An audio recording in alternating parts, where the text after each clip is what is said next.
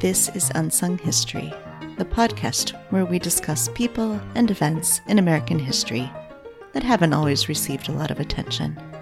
I'm your host, Kelly Therese Pollock. I'll start each episode with a brief introduction to the topic, and then talk to someone who knows a lot more than I do. Be sure to subscribe to Unsung History on your favorite podcasting app so you never miss an episode. And please, tell your friends, family, neighbors, colleagues, maybe even strangers to listen to. Today's episode is about actress, singer, and songwriter Dale Evans. Dale Evans was born Frances Octavia Smith on October 31st, 1913, in Uvalde, Texas. The Smiths moved around some, but by age 7, Frances was living in Osceola, Mississippi, and excelling in school. She sang at church and started piano lessons at age 8, which she showed a real talent for. At age 14, she eloped with her boyfriend, 18-year-old Thomas Fox. They married, had a son named Thomas Jr., and then quickly split up. By age 15, Frances was living in Memphis, Tennessee, with her mother, Betty Sue, who had left Frances's gambling father, and with Frances's brother Hillman, and of course little Tommy. Frances worked as a stenographer during the day, and finally got her first break into stardom when a local radio station booked her for a regular singing gig, where she embraced the local Memphis flair with blues and jazz songs. In 1930, at age 17, Frances married for a second time, this time to 21-year-old August Wayne Johns. The couple and Tommy left Memphis and moved to Chicago, where they struggled to make ends meet during the Depression. And then they moved from Chicago to Louisville. In a lucky break, Frances found work as a stenographer at a radio station, where she made it known that she was looking to sing. In 1935, she landed a job as a staff vocalist at WHAS, making $30 a week. But they wanted her to change her name to something that sounded more like a contemporary singer. From that point on, she became Dale Evans. Around the same time, her marriage with the abusive August broke up. Leaving Tommy with her family, Dale moved to Dallas to find work. And she did find work as a regular singer for a Dallas morning radio show. And she once again found love. R. Dale Butts, whom Dale had known in Louisville, had also moved to Dallas. And he worked as a musician for the same radio station. In 1937, at not quite 24 years old, Dale married for the third time. The couple moved to Chicago, and this time Dale was able to find the success that she couldn't find in Chicago before, singing in live stage shows in addition to performing on the radio. And Tommy moved to Chicago to join them. In 1941, out of the blue, as Dale described it, a Hollywood agent who had heard Dale on the radio contacted her and asked her to fly out to California for a screen test. Hollywood demanded changes. The studio heads liked Dale, but they wanted her to lose weight, and they wanted her to pretend to be a single, childless 21-year-old, instead of a married 28-year-old mother. For the $400 a week contract that 21st Century Fox offered, she agreed. And to the public, Tommy became her little brother. Dale's Hollywood career started slow. But she did find success in USO shows, performing for the troops stationed in California. And she landed a contract with NBC Radio, doing the Chase and Sanborn show with Edgar Bergen. In 1943, Dale was signed by Republic Pictures, where she was finally cast in leading roles. Dale hoped to star in big-budget musicals, and not in westerns. But over her objections, she was cast in The Cowboy and the Señorita with Roy Rogers. It was the first of many collaborations, including 35 films together. Dale continued to want to break away from westerns, but the studio liked what it saw when she and Roy worked together. In 1945, Dale's marriage to R. Dale Butts ended in divorce. It had been a more successful marriage than her previous two, but the stress of different performing schedules and long absences proved too much for them. By this point, Tommy was an adult, and he started studying music at the University of Southern California. When he was 20, the news finally broke that Tommy was Dale's son and not her brother. At the end of 1947, when she was 34 years old, Dale married Roy Rogers, whose second wife, Arlene, had died in childbirth the year before. Dale became stepmother to Roy's 3 children, Cheryl, Linda Lou, and Dusty. In August 1948, Roy and Dale launched the Roy Rogers Radio Show on the Mutual Broadcasting Network. And in 1950, at age 37, Dale gave birth to their daughter, Robin. Robin had Down syndrome, and doctors encouraged Dale and Roy to have her institutionalized. They refused and kept Robin at home with them until her death, shortly before she turned 2. Dale channeled her grief over Robin's death into writing Angel Unaware. After the success of Angel Unaware, Dale wrote many more religious and inspirational books. Dale and Roy did not have any more biological children after Robin, but they adopted 4 more children: Mimi, Dodie, Sandy, and Debbie. In late December 1951, the Roy Rogers television show premiered on NBC. Starring Roy, Dale, and Roy's horse Trigger, the show ran for 6 seasons and 100 episodes. The theme song for both the radio show and the TV show was Happy Trails, written by Dale and sung by Roy and Dale. After the Roy Rogers show ended, they starred in a couple more short-lived TV shows and a television special. In 1967, they founded the Roy Rogers Dale Evans Museum near their ranch in Apple Valley, California.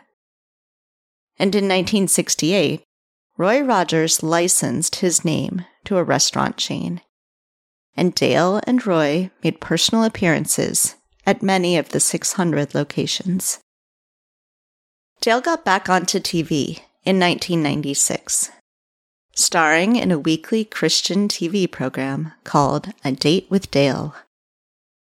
In July 1998, Roy died. And on February 7th, 2001, Dale died as well, at the age of 88. She is buried next to Roy at Sunset Hills Memorial Park in Apple Valley, California. Dale was inducted into both the Texas Country Music Hall of Fame and the Cowgirl Hall of Fame, and she has 2 stars on the Hollywood Walk of Fame. Joining me to help us understand more about Dale Evans is historian Dr. Teresa Kaminsky, author of the new book, Queen of the West, The Life and Times of Dale Evans.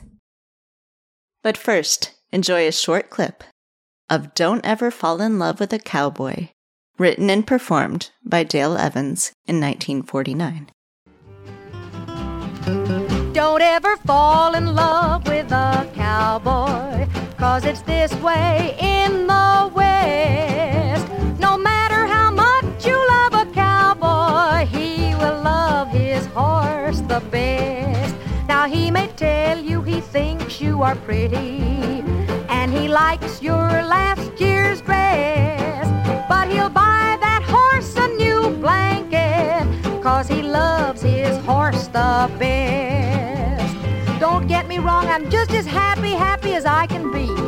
I love him and he loves me, and Trigger makes three. If you plan to marry a cowboy and to settle in the West, you'd better first plan that fancy stable, 'cause it's this way in the West. Roy, I'm only kidding, honest, but it's this way in the West. Hi, Teresa. Thanks so much for joining me today. Well, Kelly, thanks so much for having me.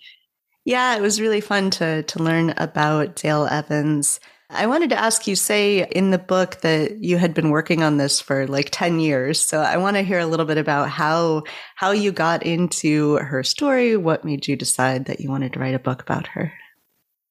Well, I think it was a combination of nostalgia and trying to find a good subject for a biography. And in terms of finding a good subject for me, that always means women. I was trained as a historian of women, and I've come to really embrace biography as a way of telling those stories, because to me, it's a really great way of combining people with the time period. Mm.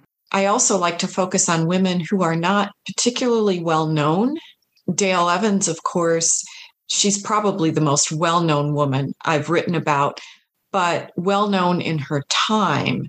And that time period has kind of faded away as decades go by.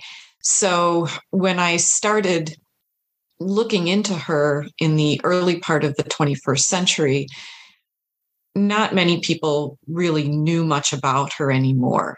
And so that made me really interested in where she came from, how she got to be such a big star.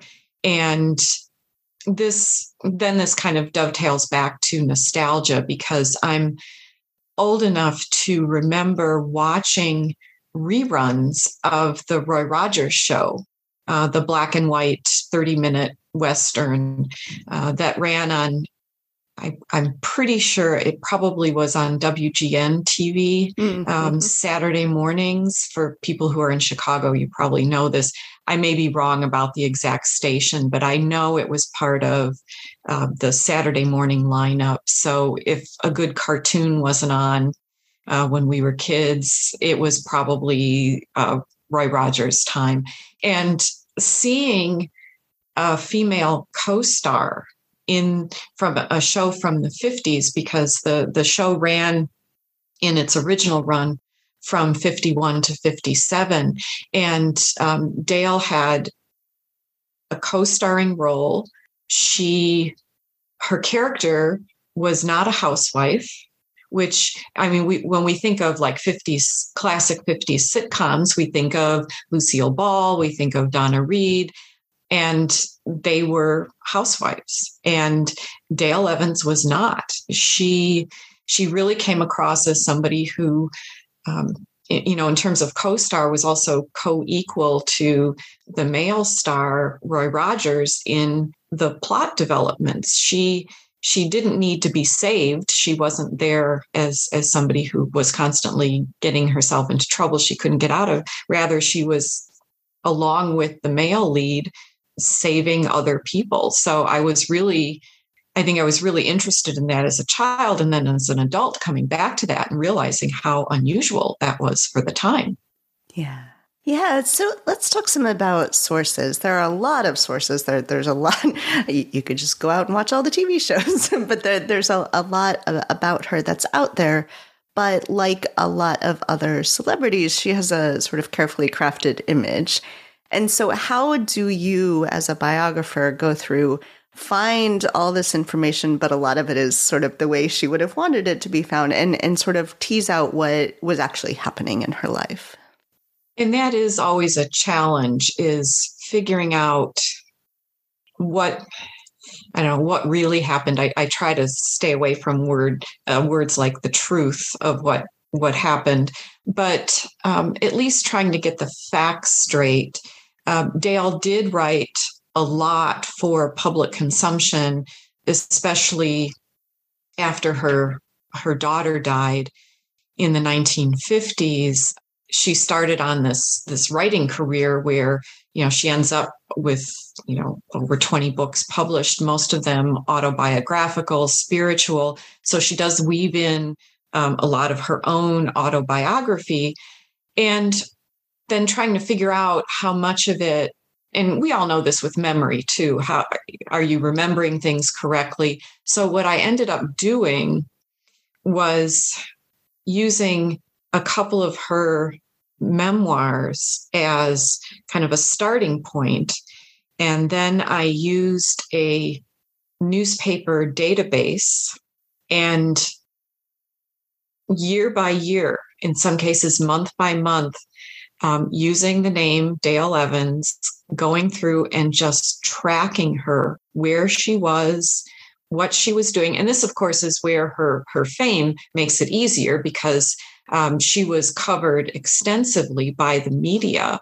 And so I could at least get a good timeline of where she was, what she was doing. So that helped a great deal. And then getting into like interviews that appeared with her in the newspaper, then I had to factor in the whole thing about the creation of image. So I tried to question what it was she was trying to get across with this particular message, because we all know, you're right, that stars are guarded in what they say. They normally prep a lot if they're sitting down for an interview. And I think Dale was very conscious of this.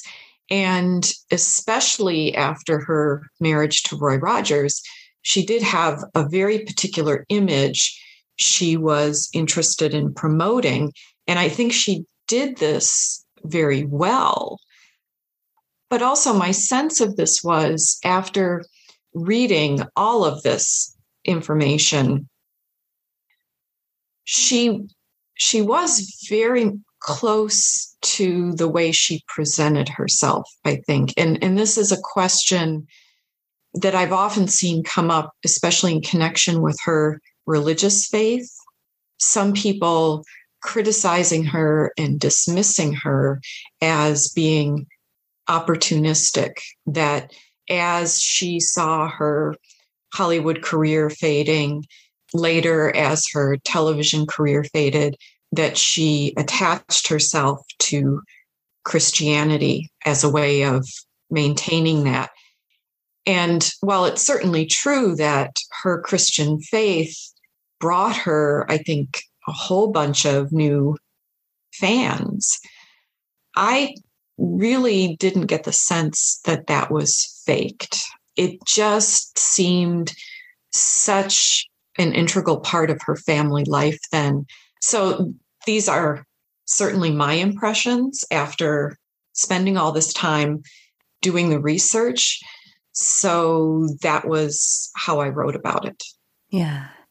One thing that I think you wouldn't get from sort of quick synopses of her life, like if you look at like a little biography online or something, but that does come through in your book, is the extent to which she wasn't always trying for the career that she ended up with, that she wanted to be taken more seriously as a singer, that she wanted to do sort of the straight musicals and not the westerns. So what can you talk some about that sort of path and how she ended up then being known as, Queen of the West, and that's what we associate her with.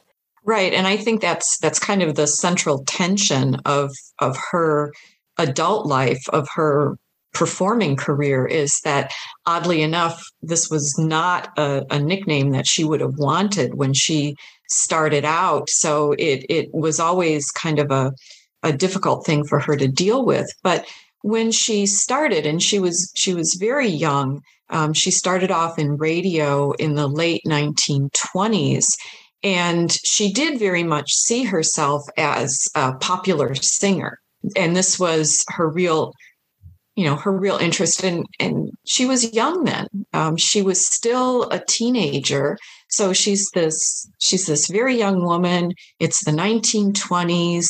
A lot of great music. She was also very much attracted to blues music, but really any kind of popular music. She just really embraced it. She did see for herself initially a great career in the radio, which she really did have. I mean, moving from places like Louisville and Dallas and then Chicago. She was in Chicago for a few years.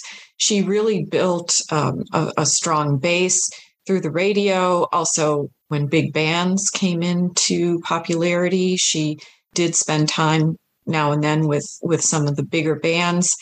She also then, as she was thinking ahead with her career, and she did really see herself on the larger stage.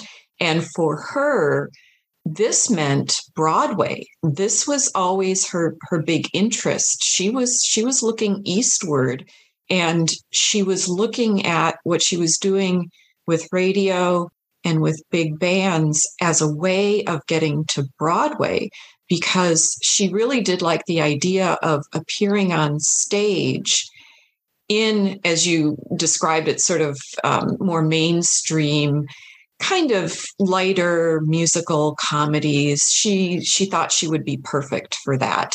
And it did, I think, come as a bit of a surprise to her then when the big call comes not from the East Coast, but from the West Coast and Hollywood. And then, of course, she ends up sort of making this career out of it. And, it seems like there's continues to be a little bit of a tension as she's being cast in Westerns, really wants to try to get out of them. And eventually, does she just sort of accept that this is where she can find fame? Yeah, I think she does. And when she first goes out to Hollywood in 1941, she's brought out there by one of the big studios. It was Paramount. And then she actually ends up getting a contract, not with Paramount, but with 20th Century Fox, a big movie studio. But after that first year, she gets dropped because they don't really know how to place her. It's not like there's anything wrong with her. She doesn't do anything that's bad, but she can't find a way quickly enough to distinguish herself, to set herself off from all of the other female actors and singers who were around at the time. So 20th Century Fox just doesn't want to keep paying her pretty good money for not really doing much of anything. So she does spend about a year trying to regroup from that. And she goes back into radio, which she does not see as any sort of a consolation prize, because she gets on a really big radio show. And so that really helps her. But it's with one of her new agents that she gets a screen test at Republic Studios, which was one of the, sometimes they're referred to as B studios. These were the smaller studios that tended to churn out the weekly serial type movies that were pretty inexpensive to make. Republic did also have a small line of what it referred to as its prestige films, for example, starring John Wayne. So there were some bigger names in that stable of actors. And when Dale Evans was hired in 1943 at Republic, they put her to work right away. And she was always filming movie upon movie upon movie. And it was initially that kind of light contemporary musical comedy that she thought she would be good at. And she was, in fact, very good. She received what were known as feature roles rather than like starring roles. Like her name wasn't on the credits as starring Dale Evans, but she would usually be listed somewhere down, but still pretty prominently. So she always had a good like supporting role in these movies. And after she was at Republic for a while, the head of the studio then did decide to team her up with one of its other big stars, not really in its prestige line, but a solid serial performer. And that, of course, was Roy Rogers, known as the singing cowboy and later known as the King of the Cowboys. And the first time she was approached about getting paired up with Roy Rogers, she went to her agent immediately and said, no, I should not do this. I'm not a Western, I'm not a Western actor. And actually one of her main concerns at that point was something that, she had pretty much sussed out on her own, was that women who co-starred in these kinds of movies didn't go on to be big stars in their own right. And that's what she wanted. She still saw herself as being able to make it to that next level. She thought if she got in with Roy Rogers, that was going to put a halt to her big time career. So the first time her agent was able to talk the studio head out of that pairing. And so Dale thought she was free and clear, but Herbert Yates, the head of the studio, just came back again and said, no, I really want you in this movie. And this time he would not listen to any excuses, any reasons why she shouldn't be in this movie. And additionally, one of the things that Dale worried about was that she couldn't ride a horse. And Herbert Yates thought she would be a natural for these movies because she had come from Texas. She still had a bit of a drawl, and he thought, oh, great, this gal from Texas, and why not put her on a horse next to Roy Rogers? And she didn't really want to admit that she couldn't ride a horse. So, the first day she's filming with Roy, he's trying not to laugh at her because she can't, she can kind of sit on a horse, but she can't really ride it all that well.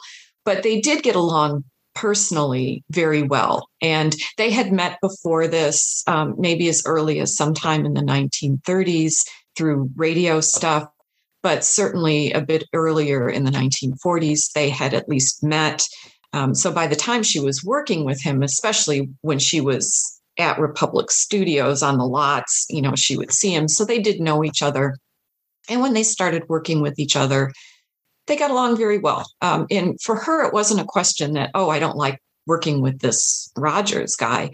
It was just the whole genre of Westerns that she was convinced would not lead her to stardom. So every time she got cast in one, she'd go back to Yates and say, but what about this? And he kept stringing her along, saying, well, after the next one, we'll put you in something else after the next one. And he didn't really live up to his promises. You talked about how much she was filming, and I think that's sort of the overwhelming sense I get out of this book, is that it's just what a grind her life really would have been. And I assume that's true for anyone who's trying to make a living like this, that it's just sort of, in the early part of her life, it's moving from city to city to try to find something. It's taking whatever jobs come. Even after she and Roy have sort of made it big, it's this constant like, okay, maybe now we do radio, now we do TV, let's see if we can get another film going. Let's open our own studio. What is it that, if we know, that's sort of driving her this whole time to be able to take on this incredible workload and this just sort of constant, push to try for the next thing. And I think that's what her, kind of her motto was, the whole business of what's next, what else can I do? She had a tremendous amount of energy. She was tremendously talented in different ways and very driven to express that. And it is interesting when you think about her landing that contract with Republic Studios in 1943. This is during World War II. So in her spare time, the time she had off from the studio when she wasn't filming, anytime there was a break in the filming, she was with, groups of Hollywood entertainers who would go stateside to the army posts and do shows for the soldiers. So she was doing these live performances. She was picking up radio gigs where she could. So all of this, and it was all building toward that goal of becoming a real celebrity, a real star in Hollywood. And I think that was just something she had wanted to achieve since, this was a childhood dream of hers. And she kept working until she achieved it. And, then that does take us into the Roy Rogers years, because she does end up marrying Roy, even though she does try after, especially at the tail end of World War II and in through 1946, she tries to stay away from him. She declines to sign another annual contract with Republic. She makes this concerted effort to break away, and she can't do it.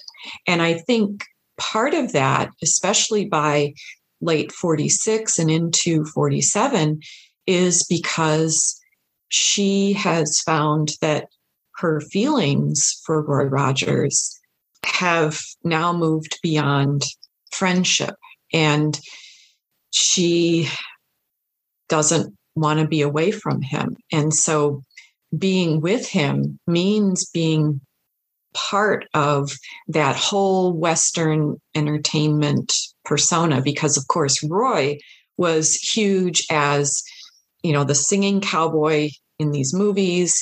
He had a recording career. He had a radio career. He did a lot of personal appearances.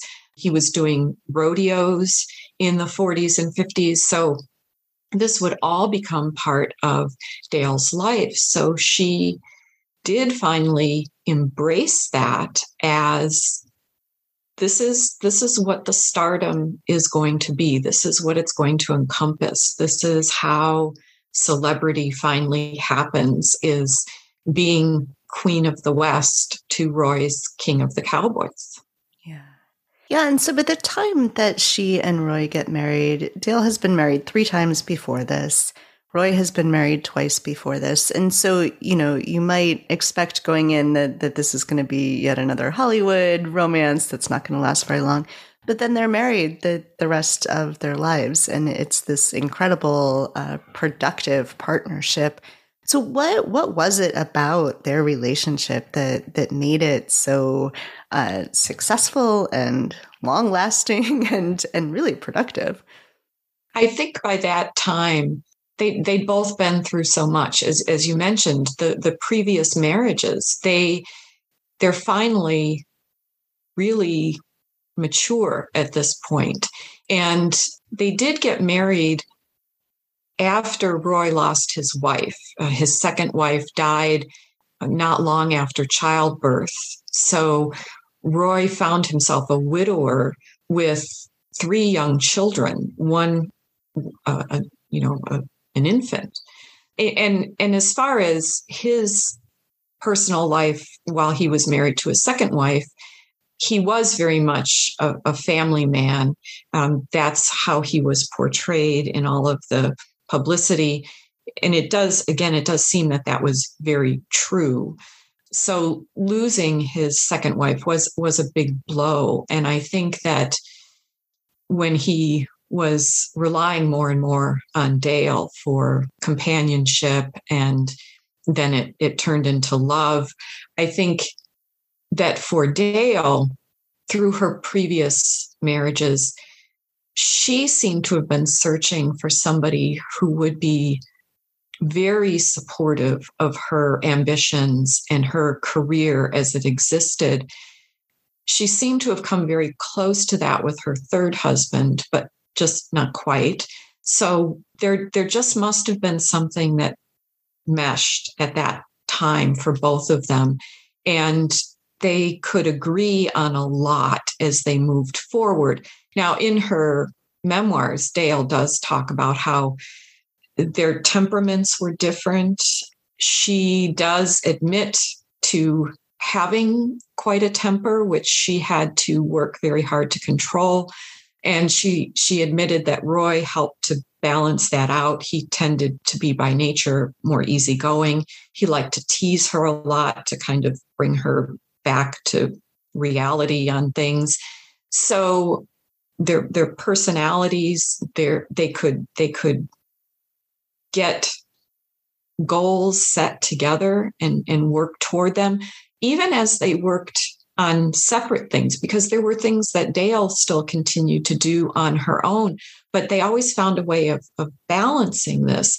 But then the added issue that came into their marriage, of course, had to do with the children, both his children, who were still young at the time and really needed a stable home environment. And then in 1950, when the two of them had their own biological daughter together. So Dale finds herself, for the time, kind of late in life, having a child, which she apparently did not expect. So she's in her late 30s when she and Roy have their baby daughter, Robin. And she did face considerable challenges as a mother again, because, another thing about her previous marriages was she had a biological son.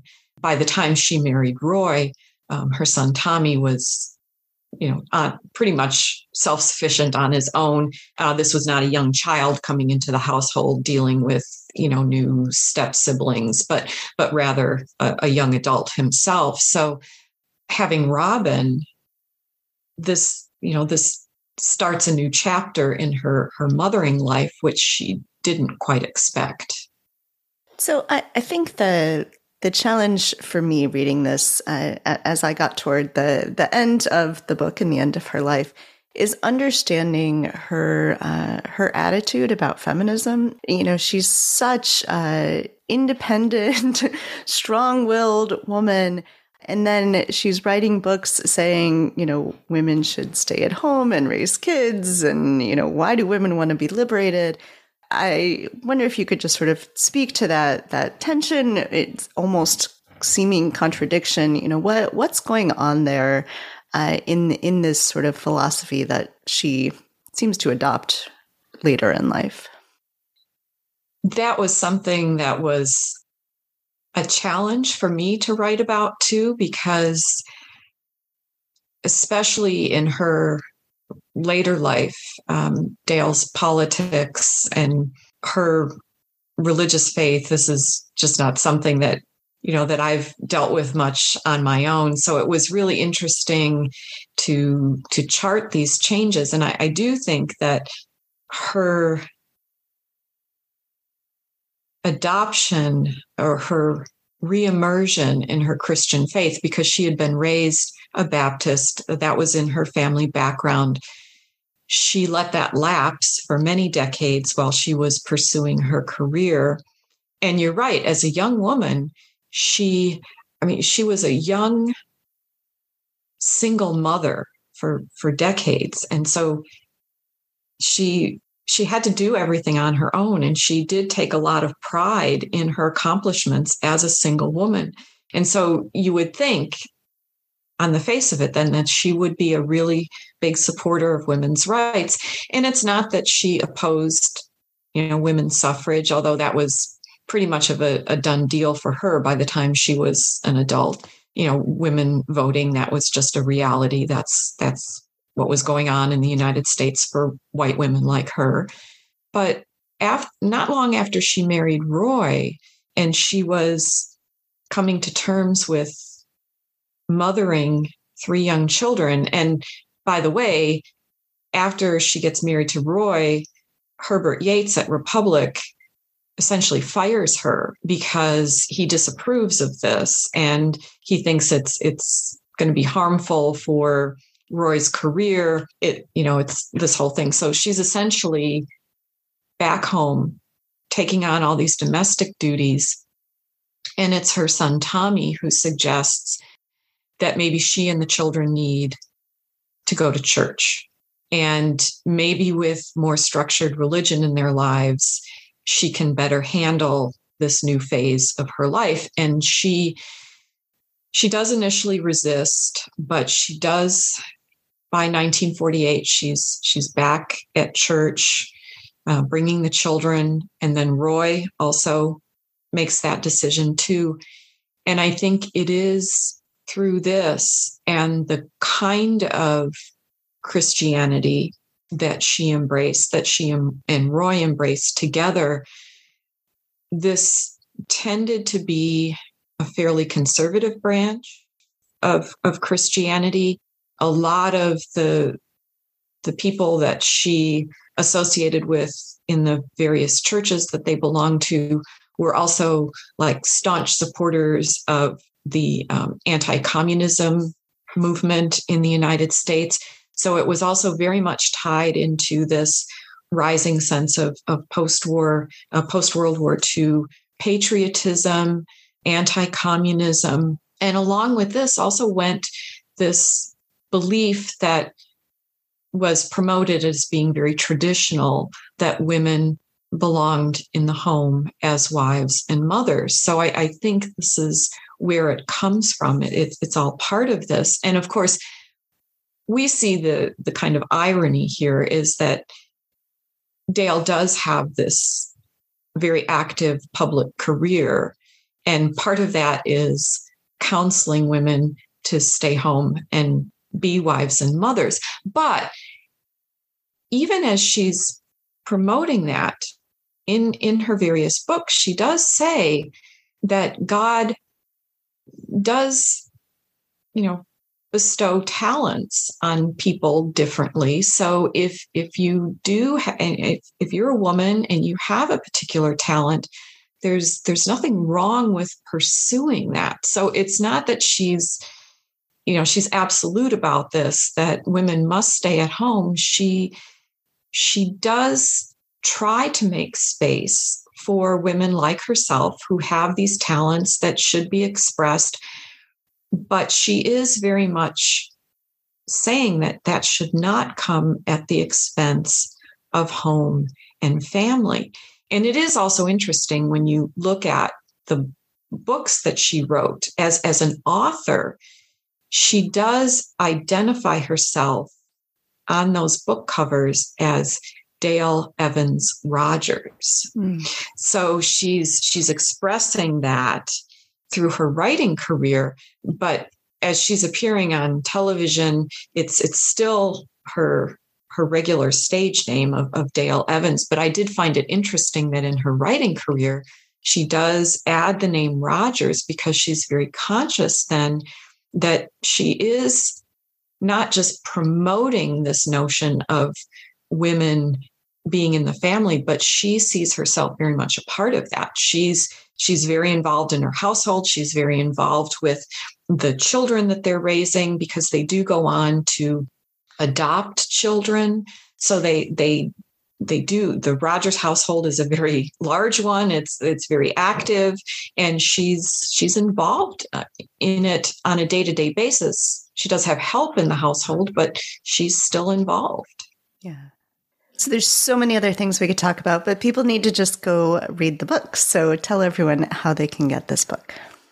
It is available through all of your favorite book buying places. It was published by Lyons Press, so you can get at it through the Rowman and Littlefield website. Lyons is a division there, but it is available widely. And the other thing I would say is that not just for me, but for all of your favorite authors and books out there, anybody who reads a book, if they're on a bookish type website, if they leave a review of that book, and it doesn't have to be fancy, just say, I liked it, you should read it. This really helps books get a higher profile, and more readers who might be interested will find it too. So I do try to get a plug-in for reviews. That does help, but it should be widely available. Excellent. Well, Teresa, thank you so much for speaking with me. I really enjoyed learning about Dale, and then people can go Google too. There's some videos of her and Roy singing that you can see that are just lovely. So great. This was so much fun. I really appreciate it. Choose yourself a partner, be it Jim or Jack or Joe. Make yourself light as a feather when you do that heel and toe. There'll be some dancing and romancing when the moon is full and bright. Don't forget the cowgirl polka at the Double R Bar tonight.